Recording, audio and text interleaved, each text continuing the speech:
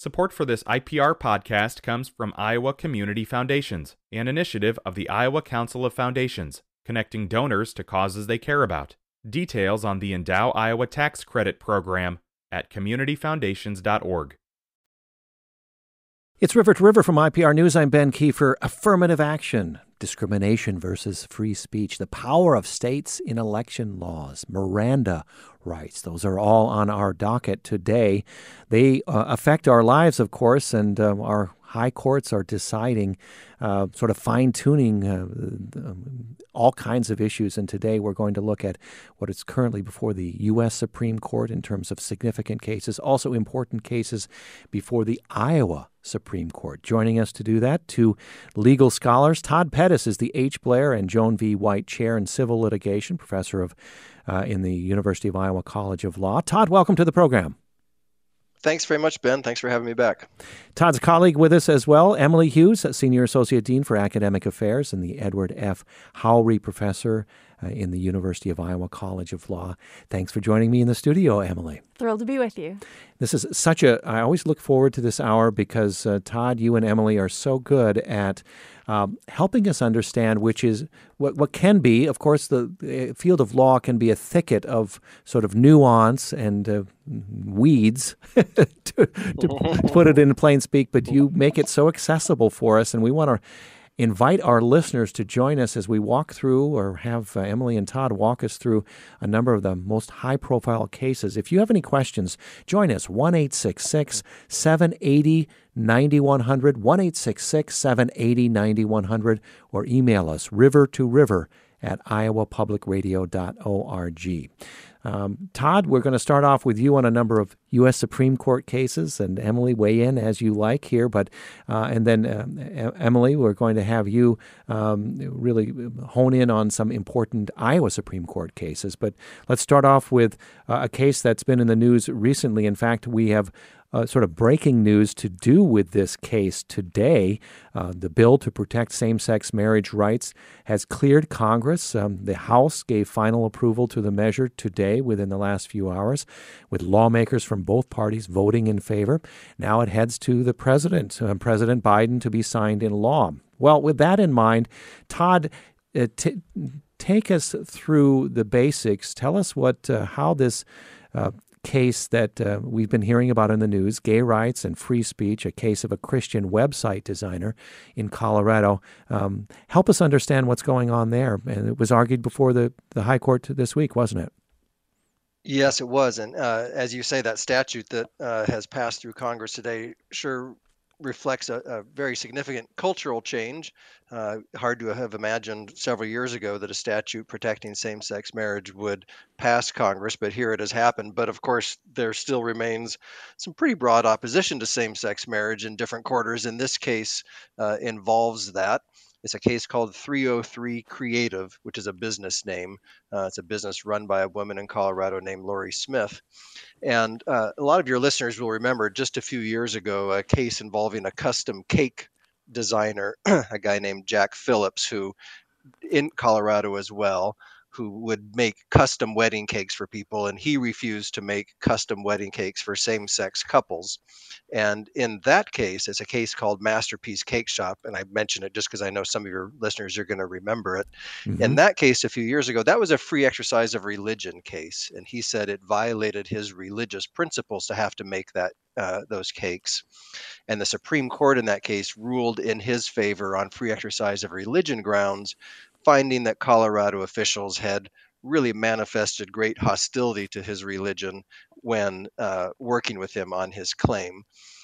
This case that's in front of the court now, Lori Smith's case, is a free speech case, but otherwise kind of similar in its fact pattern. She's a website developer, as you say, and one of the things that she wants to do, one facet of her business, would be building websites for weddings, where guests can find out details and maybe get links to your gift registries and so forth. And she doesn't want to make those for same-sex couples. And what she says is that it is forcing her to speak in ways that she doesn't want to speak. Now, there is an important First Amendment free speech principle that the government cannot force you to speak. It can't force you to say things that you don't want to say. And she says that's what's happening here. And so one of the issues in the case is when someone if she does build a website for someone, is that in fact speech? Hmm. That's something that the Supreme Court was contemplating during the oral arguments this week. The the Colorado statute that tees all this up is a public accommodation statute. It's a statute like we have in Iowa, and I think probably all states have them, that just say in general that businesses can't discriminate against people based on their race, religion, sexual orientation, and some other things when deciding with whom to do business. And she says, I'm not discriminating against gay people. I'll sell gay people any kind of product they like, but I won't speak in ways that I don't want to speak. And I think that if I build a website for someone, that is speech, and people are going to see that as me speaking in favor of this marital union that in fact I don't support. Mm-hmm. And it's interesting here, too. I'll just throw in, I know you're going to walk us through further this case, but let me share an email from one of our listeners, Bob, on this very case. He writes, if a private country club, church, or individuals in their home want to discriminate against someone they do not want to welcome, that is certainly their prerogative. However, writes Bob, when it comes to the marketplace, as he calls it in this email, I thought we had settled the issue of who gets to sit at the soda fountain or the front of the bus or book a room at a hotel a long time ago. I find it shocking, writes Bob, that any business open to the public would believe they should have the right to refuse to serve anyone who has the means to pay for their product or service. And he concludes, it's just downright un-American. Bob, thanks for that email. React to that, Todd, because that really targets it, doesn't it? It does target it very nicely because in one sense we have settled the issue that when it comes to with whom you're going to do business, if you're a dentist or a storekeeper or whatever business you're in, it is well settled, and it's settled by statutes across the country, by legislation, that you can't discriminate against someone. Say, well, we don't serve blacks here, we don't serve gays here, we don't serve women here. Whatever the principle is, that's a very well established legal principle in this country. And what Lori Smith is saying, and we'll see whether she wins, her claim is that's not what I'm doing. I'm perfectly happy to build a website for anyone who comes in and asks me to build a website for them. But what I'm not willing to do is be made to speak and say things that I don't want to have to say. And so let me give you an example that occupied the Supreme Court justices very briefly. The Supreme Court justices at oral argument this week were saying, well, suppose someone is in the business of being a speechwriter, and a potential client comes to this professional speechwriter and says, I'd like you to write a speech for me taking such and such position. And the speechwriter says, wow, I really oppose those views. I don't want to write a speech for you taking that position. You're the one delivering the speech. It's not my speech, but I don't want to be implicated in it. And if I write that speech for you, I will be saying things I don't want to say. And Lori Smith is saying, well, that's basically like me. I don't want to have to write the speech. I don't want to have to build the website and say these things. And so it's possible, it's just who knows what the Supreme Court will do, but it's possible what the Supreme Court will say is that if you're in the business of selling an expressive product, like a speech, you come to me and I'll write a brochure for you or I'll write a speech for you, versus selling someone a 6-pack of beer, which is not expressive. Maybe the Supreme Court will kind of try to find a line there and say, well, there are some messages that are wrapped up in the sale of a product or service, and people can't be forced to deliver whatever those messages are. Mm-hmm. It's a very tricky issue with potentially huge consequences depending where they draw the line. Yeah, Todd, how much of a factor is it? Because unlike the Masterpiece Cake Shop case, I believe, correct me if I'm wrong, there was a refusal of service to an actual client in that case from a few years ago. Here, this person in Colorado is simply saying it's sort of hypothetical, isn't it? It's not a refusal of service, a concrete case. It is. That's right. It is hypothetical, and there's the possibility the court will resolve the case on those grounds. And the language they would use is they would say the case is not yet ripe, and that has to do with the fact that she is not yet building wedding websites for anybody. She's saying this is what she wants to do in the future. And so there's a small chance, I think, that the Supreme Court will say, well, come back to us when you're actually in the business and you've actually declined service to someone. I don't think the court's likely to do that because they knew that these were the facts at the time they agreed to hear the case. So I think they're likely to find their way around that problem. Yeah. Emily Hughes, I know you took in some of the oral arguments on this case this week while during your travels. I wondered if you had some observations as we get a sort of a handle about what this is about. Well, I would agree with Todd that based on the arguments, I don't see the court deciding that they wish they hadn't taken the case because the nature of the arguments, they were asking all kinds of questions about, Todd referenced the suppose a speechwriter question. They had just all these different kinds of hypotheticals that they were throwing left and right that were much broader, much different than the question at hand. And to me, that indicated they're really interested in carving out a decision and a principle here. And what Todd was just saying about is the court going to see this as providing a service, or are they going to see it more as Lori wants them to see it as, writing a speech or commissioning a work of art or something like that? That's kind of part of what's at play in the case as well. Mm-hmm.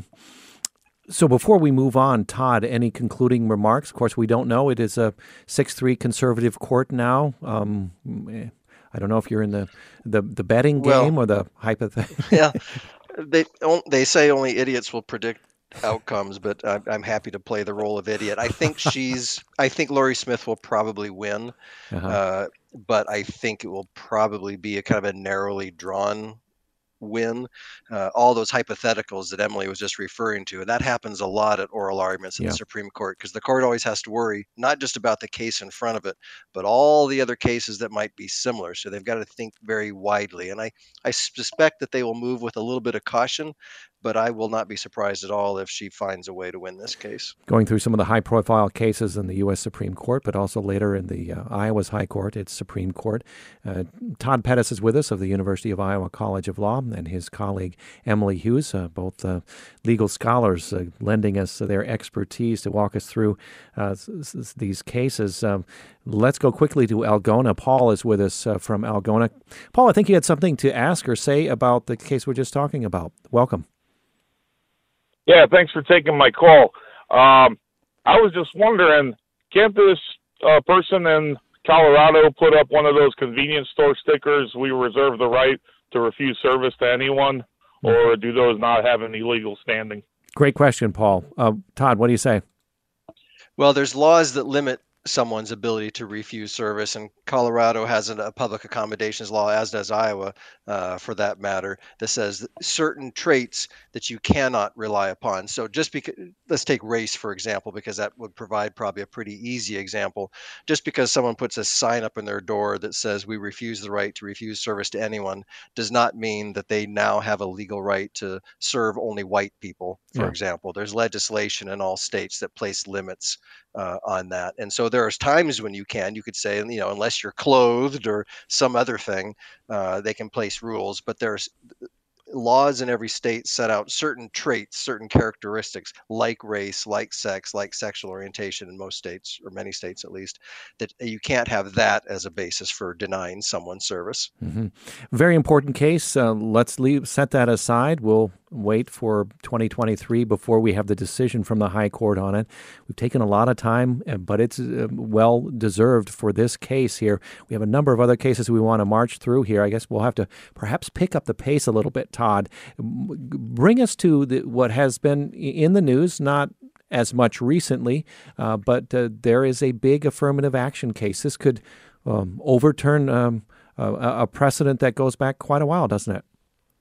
It does. So the short version is back in 2003, the Supreme Court decided a case involving the University of Michigan Law School, and the court in that case, in a very narrow 5-4 ruling, held that the Michigan Law School could take race into account, at least up to a point, when deciding whom to admit in their entering class. And so ever since then, a lot of public universities, not here in Iowa now, but in and many other states, a lot of public universities, private ones too for that matter, have taken race into account in an effort to build a racially diverse class and classes that are diverse along other axes as well.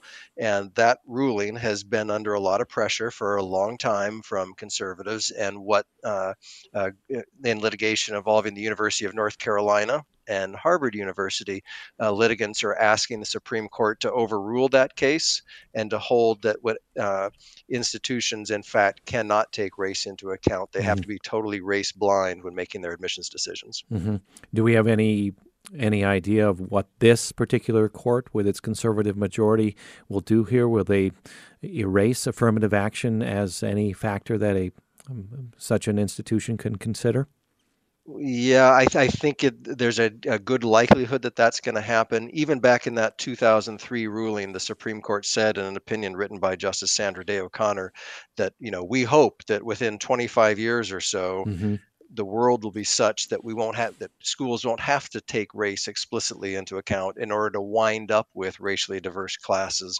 And just judging based on the tenor of the questions, it sure looks like there's going to be enough votes to overturn it, but we'll see. So the court could say something like, okay, we set sort of a time parameter for us to reach this desirable goal, and now we're pretty much there, so we don't need this anymore? Is Yeah, but it's not going to be the clock driving it. I think what the court will say instead is that even when we gave universities this permission, we expressed a lot of tentativeness. We didn't want this to be a permanent feature of American society. So you've barely persuaded us that this ought to be okay for a while. And I think there's just going to be I know that there is, among some justices at least, a lot of impatience with it, thinking, we gave universities a chance to do this, and for a variety of reasons that we don't have time to go into right now on today's show, we're not sure we even trust universities to be making the right decisions about how much diversity is enough, and are there other ways to achieve racial diversity in a class without expressly considering race? Maybe just take economic circumstances into account or something like that. So I think the impatience has been growing, and with 6 Republican appointees on the court now, even if one of them, quote, defects, so to speak, they're still going to have a majority to overturn it. So I think that's probably what's going to happen. But again, we'll see. Todd, walk us through quickly before our halfway break another case that was heard this week, Moore v. Harper. And we talked about this yesterday on Our Politics. Of course, with our political commentators here, you can give us the legal view of this case that could dramatically increase the power of state legislatures on voting issues, making redistricting, making voting rules, as I understand it, correct? Yes, that's right. Just a few years ago, the Supreme Court held that federal courts, let's distinguish between federal courts and state courts. The Supreme Court said that federal courts can't adjudicate or can't resolve controversies in partisan gerrymandering cases where it is alleged that a state has drawn its congressional voting districts to favor one party or another. The Supreme Court in that case said the federal courts just can't get into that at all. But they said in that case, but state courts can, and state courts can enforce state constitutional restrictions and so forth. And so North Carolina's Supreme Court found that a Republican-controlled legislature in North Carolina had drawn congressional voting districts in ways that unfairly favored Republicans. So the North Carolina Supreme Court struck that down, citing provisions of the North Carolina Constitution. And what's at stake in this Moore case is the question, do state Supreme Courts really have any role to play at all in evaluating these congressional maps? And it's something called the independent state legislature theory. Just very briefly, there's a provision in the federal Constitution that says that the times, places, and manner of federal congressional elections shall be prescribed by state legislatures. And so the Speaker of the North Carolina House is saying, well, it says legislatures, and so if the legislature in a state wants to draw maps that favor one political party, state Supreme Courts, even under state constitutional provisions, don't have the authority to do anything about it at all, ought to be up to legislatures. And that case was just argued yesterday. Yeah, and so it comes down to here, from what you're saying and what I've read about this, Todd, is what our framers meant by the word legislature. Do they mean legislature as very narrowly interpreted, or is it legislature embedded within all the other things that states have, the executive branch, the judicial branch? Am I correctly sort of interpreting that? Yes, you are. And I don't think that, since I'm going out on limbs making predictions, I'll make one here too. I don't think that the North Carolina legislature is likely to get a sweeping win here. There's a few justices drawn to this theory, but there was a lot of skepticism about it because it would totally cut out, or not totally cut out, I'm just trying to be brief here in the time we have. It would give state courts and state constitutions very, very little role to play. And the counter argument to that is these state legislatures, they have powers pursuant to state constitutions, and state constitutions can limit legislative powers and so forth. And the role of the courts is to kind of vindicate the will of the people as it is expressed in state constitutions. And so to say that legislatures can do whatever they want when it comes, for example, to partisan gerrymandering, and whatever a state constitution says to the contrary doesn't matter, whatever a state Supreme Court says to the contrary doesn't matter, that just gives legislatures so much power. It's a very big pill, I think, for this Supreme Court to swallow. I don't know if either of you heard the oral arguments on it this week. We've got a minute or two before we go to break. If any of the justices seemed friendly to that view you just described there, Todd. I think Justice Alito may be favorable to it. I think perhaps Justice Thomas is favorable to it, but there's skepticism too, including among the Republican appointees, Chief Justice Roberts, Justice Amy Coney Barrett, Brett Kavanaugh. All these justices are clearly being very thoughtful about this, trying to think exactly what the implications are of giving state legislatures such a kind of a blank check to write for themselves, leaving no role for the courts to rein legislatures in pursuant to state constitutional restrictions. Yeah. Emily Hughes, before we go to break, you had a comment. Yeah, just thinking about checks and balances between the executive and the legislature and the judicial. I think that's, kind of what's at play here, too, and what Todd's talking about, and the importance of keeping all those checks and balances in place. So that the legislature wouldn't be, in this case, in terms of determining, maintaining election law, that we wouldn't have a sort of an all-powerful legislature in each state that could just say, okay. Get the point. Okay, very good. We'll come back. What are we going to do when we come back? We're going to look at some of the high-profile cases before the Iowa State Supreme Court. I think we have one more U.S. Supreme Court case. Oh, yeah, we want to talk about student loan forgiveness and whether the president is within his authority to forgive all those student loans. Perhaps you or a loved one are affected by that one. You'll want to stay tuned. Then we're going to move to Iowa State Supreme Court cases, primarily leaning on Emily's expertise to do that. And if you have any questions on any of the topics, the cases that we are looking at today, 1-866-780-9100, 1-866-780-9100. All these cases affecting our society, perhaps affecting you personally. We're so glad you're on board. Join us with your questions and comments, 1-866-780-9100 or river to river at iowapublicradio.org. Back with our legal scholars from the University of Iowa, Emily Hughes and Todd Pettis, in just a moment. I'm Ben Kiefer. It's River to River from IPR News.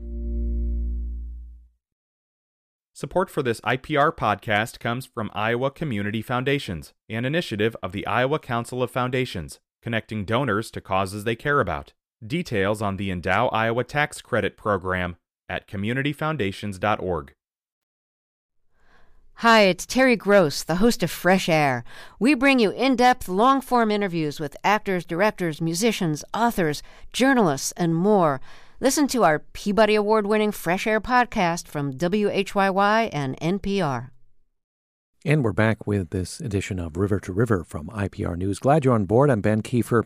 Today with two legal scholars from the University of Iowa College of Law, Emily Hughes and Todd Pettis, walking us through some of the current high-profile court cases with important implications for our society and perhaps for you as an individual. And we'd love to have you join us with your input, your questions about any of the cases we're discussing this hour. 1-866-780-9100. 1-866-780-9100, or email us, river2river@iowapublicradio.org. Sort of the front end of the show loaded with U.S. Supreme Court cases. We will have one more to finish up, and then we're going to dive into some Iowa Supreme Court cases. We want to talk about student loan forgiveness. Of course, President Biden launching this program to, I think, up to 10,000 or 20,000 in some cases of loan forgiveness for students.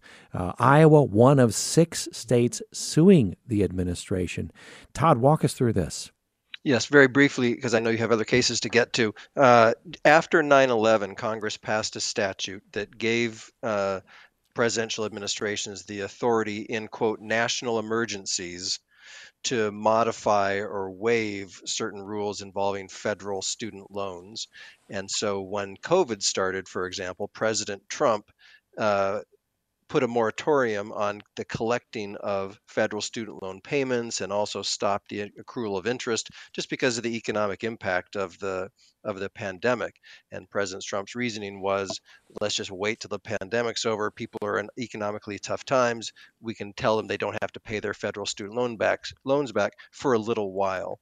And then the Biden administration continued that. The Biden administration now has gone further and said that if you're economically qualified, we're going to outright cancel between 10 or up to 10 or up to $20,000 of your federal student loan debt. And this, as you say, the state of Iowa and 5 other states, Nebraska and some others, have sued the Biden administration, saying that that's not within the president's authority, that goes too far. The Eighth Circuit Court of Appeals, that's a federal appellate court that's responsible for this part of the Midwest, including Iowa. In mid-November, they blocked the Biden administration's debt relief plan from going into effect. The Biden administration raced to the Supreme Court and said, you've got to hear this case soon because it's very important. And the Supreme Court of the United States agreed to put it on its February docket. So in February, the Supreme Court will be looking at the request of Iowa and these other states at whether the president has the authority to go so far as to cancel debt beyond just, which is a step further, of course, than just merely saying that we're going to give you a little time out on your repayment obligations. Mm-hmm. What is the argument for saying that the president does not have this authority as the chief executive of our country to say these loans are forgiven to this extent to those who meet these income requirements? Yeah, well, one of the things is there's an emerging view on the Supreme Court that when it comes to major questions, in fact, it's called kind of a major questions doctrine. If the president or a presidential administration is going to claim authority under a statute to do something really, really big, then the statute had better be clear that the president has the authority to do it. So one recent example would be when the Biden administration had issued a vaccine mandate for all large employers. And the Supreme Court found that was beyond the president's authority. And the Supreme Court said basically in plain English, that is such a huge deal. It involves millions of people. And to require these large employers to in turn require their employees to get vaccinated, that's such a big deal that we had better be able to look at a statute and see that authority clearly laid out.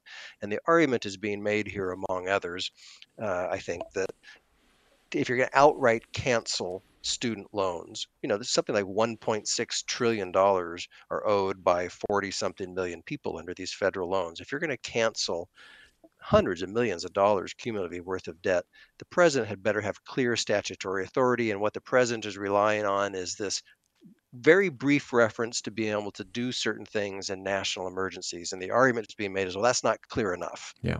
And so we'll see. And you're informed tea leaves in the bottom of your cup, Todd, tell you this court? Yeah. I don't know. This court clearly is more suspicious than courts in recent years have been when it comes to broad authority through something like the Department of Education to do big things. but one of the problems with this kind of major questions doctrine, or big things doctrine, if you will, is, well, when is something big enough, major enough, that we're going to place this special demand on the statute and say, boy, it better be clear? It's hard to draw limits around that. So I think it's a very hard one to call. Okay.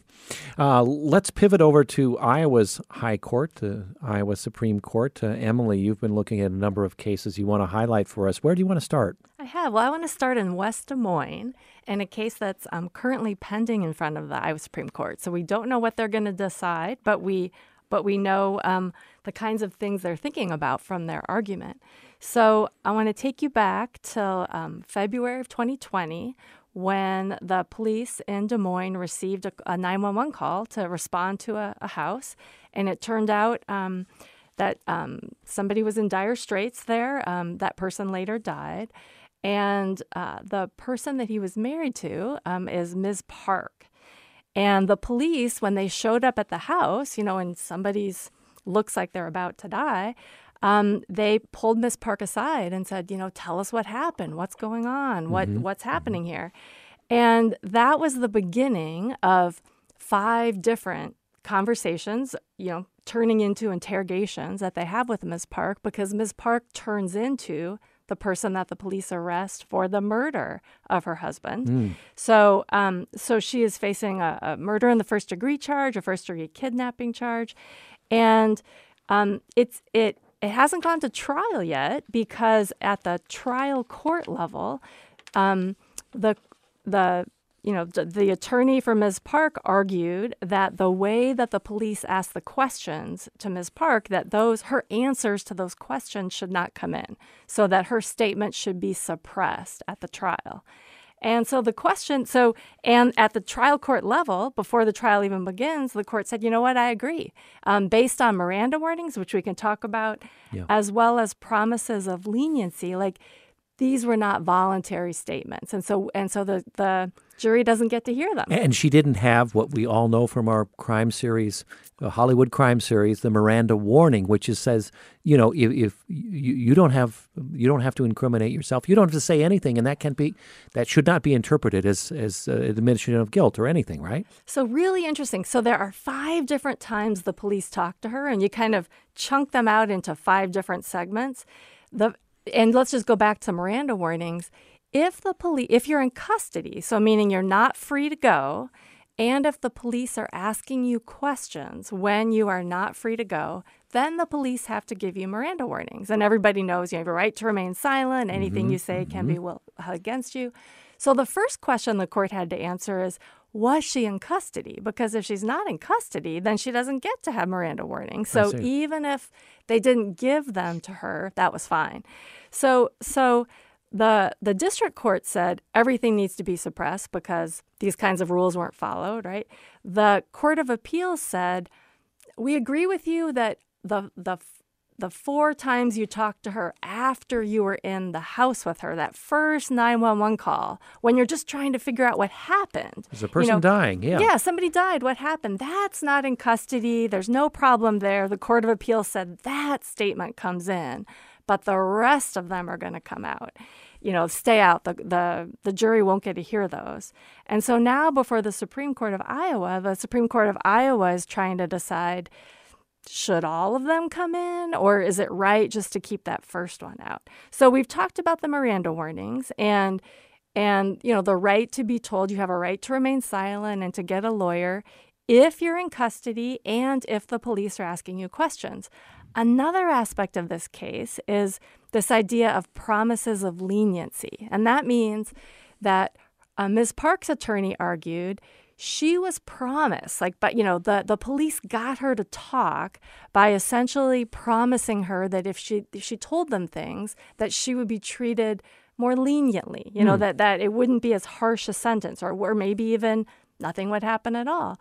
And the way that kind of plays into whether these statements are going to come in is because we want statements to be voluntary, because we believe that if people voluntarily say something, that statement is true, right? That they're reliable. Yeah. And the idea being that if somebody is kind of coerced into saying something because they think they're going to get something in return, then maybe that statement is not as reliable. Mm-hmm.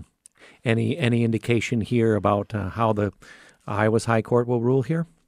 Well, there was an interesting series of questions at oral argument, and one that I'll pull out is Justice Mansfield asked, when does a promise of leniency dissipate? In terms of even if there was a promise of leniency early on, she talks to them, a little bit after the police show up. She goes home. She comes back the next day. She goes home again. This is over a period of a couple days. Yeah.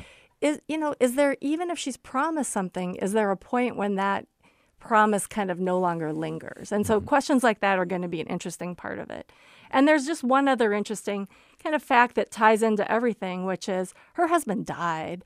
And while she was being questioned by the police, she asked, how is he doing? And they knew that she had died, but they said they didn't know. And so that also sort of plays in was that kind of lying about what they knew and didn't know and what kind of information might be helpful for her. Did that also play into whether these statements were coerced? Mm-hmm.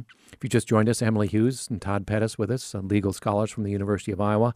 We're currently walking through some of the high-profile state Supreme Court cases currently. I guess the next one we want to talk about is one that has been decided by the Iowa Supreme Court back in November. Tell us about that. That's right. So we're moving up to Sioux City for this case. And this involves a person who was pulled over for drunk driving. And what alerted the police was that the person had ran a red light, and then they were moving really slowly. So sort of driving too slowly and running through the red light is what, keyed the police that they should pull him over, Mr. Baraki. And when they pulled him over, they had reasonable grounds. They believed that he was intoxicated. They gave him a series of the field sobriety tests, and he failed those. And so at that point, they wanted to administer, a chemical test, a blood, breath test, urine test to confirm what his blood alcohol content was. So what becomes interesting and why this made it all the way up to the Iowa Supreme Court is that Mr. Baraki is from Eritrea, which is a country in northeast Africa. It's just above Ethiopia. It's just sort of southeast of the Sudan. And his first language, his primary language, is Tigrinya. Never heard of it. So I'm not a Tigrinya speaker either, and I hope I'm pronouncing the language right. But that was the language that, is his primary language. He knows some English. So when the police get to this part of the stop in Iowa, if you're driving in Iowa, right, you have an implied consent that you will consent to be tested for a chemical test if the police have reasonable grounds that you are drunk. The thing is that the police also have to tell you, according to our statute, that you have a right to refuse the test. So you have a right not to take the breath test. And they also have to tell you about what the consequences would be if you're over the legal limit. So this is where things get tricky when Mr. Baraki speaks Tigrinya, because the police are trying to explain this to him, and it becomes pretty clear to the police that he understands part of it, but not all of it. And so the police officer does 3 different things to try to help Mr. Baraki understand what his rights are if he refuses, because if he refuses, his driver's license will be revoked for a certain period of time, and the fact that he refused his test will be used against him if he were to go to trial. So the police are trying to explain this. He speaks Tigrinya. He's not understanding. So the first thing the police do is they take him back to the station and try to get a Tigrinya interpreter. So they call Language Line. There's actually a service. A service that the police use to try to get an interpreter, and there is nobody available at that time who speaks Tigrinya.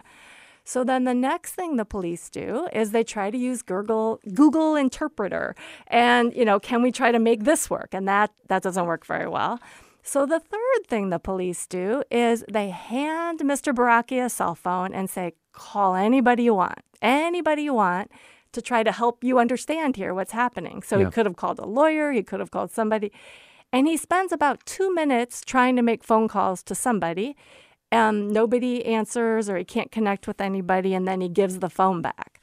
So it's at this point that the police are like, the police only have 2 hours to administer this test, and we've tried, and so they go ahead and administer the test, and it comes out that he's over the legal limit. So the issue before the court is, should that result be suppressed? So should the state not be able to use the fact that he tested over the legal limit, because in fact he didn't really understand what he was consenting to? And in the court's opinion, they say, there comes a point when the police tried everything that they kind of could, and there's a reasonableness test here that they really tried to use reasonable methods. They really tried to reasonably convey the consent warnings, and there really wasn't anything else they could have done. So yes, that could be used against them. And the court observed in oral argument and in their opinion, right, that wouldn't it be a double standard, they say, if people who didn't speak the language and the police can't find an interpreter, if those tests aren't able to be used against them, whereas somebody who speaks English, the tests are used against them. So that's part of what the court was thinking as well. Fascinating. Emily Hughes with us, Todd Pettis. We have about 5 minutes left. I think, Emily, you had one more state Supreme Court case argued back in October. I don't know if there's been a ruling that's been handed down on that one as well. We're still waiting on that one as well. And this one's interesting because it has a criminal dimension to it and also a civil dimension. And I'll start with the criminal dimension, which is a person was arrested and was in jail on those charges in, I believe, Warren County, and escaped. Kind of interesting, and I understand things have been changed in the jail in terms of how he was able to escape. But he escaped and was missing for over a week. I think it was about 8 to 10 days. From what I've read in the news reports, went to multiple states, stole different cars, it kind of was, all over the place, but made his way back to Iowa and was driving on I-80 when they spot him. And so the police are trying to figure out how to pull him over at this point. So they don't want to pull him over on 80 because it's too busy, and they're worried, you don't want to sort of get anybody hurt, right? So they follow him for a period of time and turns off of I-80, and they wait until he's driving on a more remote place of Meredith Road. For listeners out there around the Urbandale area, you might know where he was pulled over. But essentially, at that point, one police officer moves in front of him, one moves behind him, turn on their lights, and they try to pull him over. Rather than pulling over, he speeds up. And he speeds up and he blows through a red light, and very sadly and tragically, he crosses into opposing traffic. And now he starts weaving in and out of opposing traffic. Yeah. And that whole thing is less than, I think it's about 77 seconds. Like, it's, very short period of time. The police start pursuing him, but then when they see he's crossing over into oncoming traffic, they pull back and stop pursuing him. But sadly, he does run head on into somebody else, the Martinez family, in the other lane. And so he is apprehended, eventually pleads guilty to the criminal charges that he was in jail on and the first time, and the escape charge and all that. This particular case has to do with the civil dimension of it, which is, what is the government's duty here in terms of kind of protecting citizens in a car chase?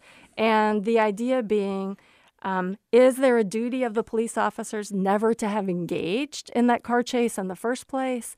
Did they pull back soon enough? And what's going to happen in that regard? Okay, still waiting for the ruling on that. I have one question related to our latest Supreme Court news. Todd, perhaps I can pitch this in your direction in the final minute of our program. We know now, as of this week, after the Georgia runoff, that the Democrats will control the Senate by a 51-49 margin in the new Congress in 2023. What significance does that have in terms of the confirmation of lower court judges? Or perhaps there might be, we don't know, a vacancy in the U.S. High Court. I don't think it's going to have a major impact. Of course, it's one more vote, and so it gives at least one senator room to defect from the party if, for local political reasons, they need to do so. you don't have to have everybody on board, but I don't think it's likely to have a big impact. Though, as you're acknowledging with your question, all judicial appointments do have to go through that Senate, and so every vote that one political party has, in addition, beyond just the bare, helps them. But I don't think it's going to have a big impact. I thought in my reading, perhaps it would speed up the confirmation of lower court judges. You don't see that either? Well, it might. I just think it's such a small change that when we look back on this era about how the pace of Biden appointments, the pace of approval, the pace of Senate confirmations and so forth, I don't think the statistics in the end are going to suggest that this made a big difference, but maybe it will on the margins. Emily Hughes, you had a last word here. I was just going to say maybe the combination of the numbers plus the fact that we're in the second part of the term, right? That maybe that combination might light a fire in some way. Okay, well, That's a good point. Thank you very much. You've explained these cases so well. Emily Hughes, Edward F. Howry, Professor of Law, Todd Pettis, the H. Blair and Joan V. White Chair in Civil Litigation, Professor of Law at the University of Iowa College of Law. You've done us a tremendous service walking us through these cases, helping us understand how they may shape our society and may touch us as individuals. Emily and Todd, thank you so much. Thank you for having me. Yes, thanks so much for having us. Hi, it's Terry Gross, the host of Fresh Air. We bring you in-depth, long-form interviews with actors, directors, musicians, authors, journalists, and more. Listen to our Peabody Award-winning Fresh Air podcast from WHYY and NPR. Tomorrow on this program, it's a News Buzz edition. We'll talk with the Pulitzer Prize-winning journalist Art Cullen of the Storm Lake Times Pilot. He'll give us his view on why Democrats have stripped Iowa of its first-in-the-nation caucus, and so much more on our News Buzz edition tomorrow. Today's program produced by Samantha McIntosh. Our executive producer is Catherine Perkins. I'm Ben Kiefer. Take care, and we'll talk again tomorrow.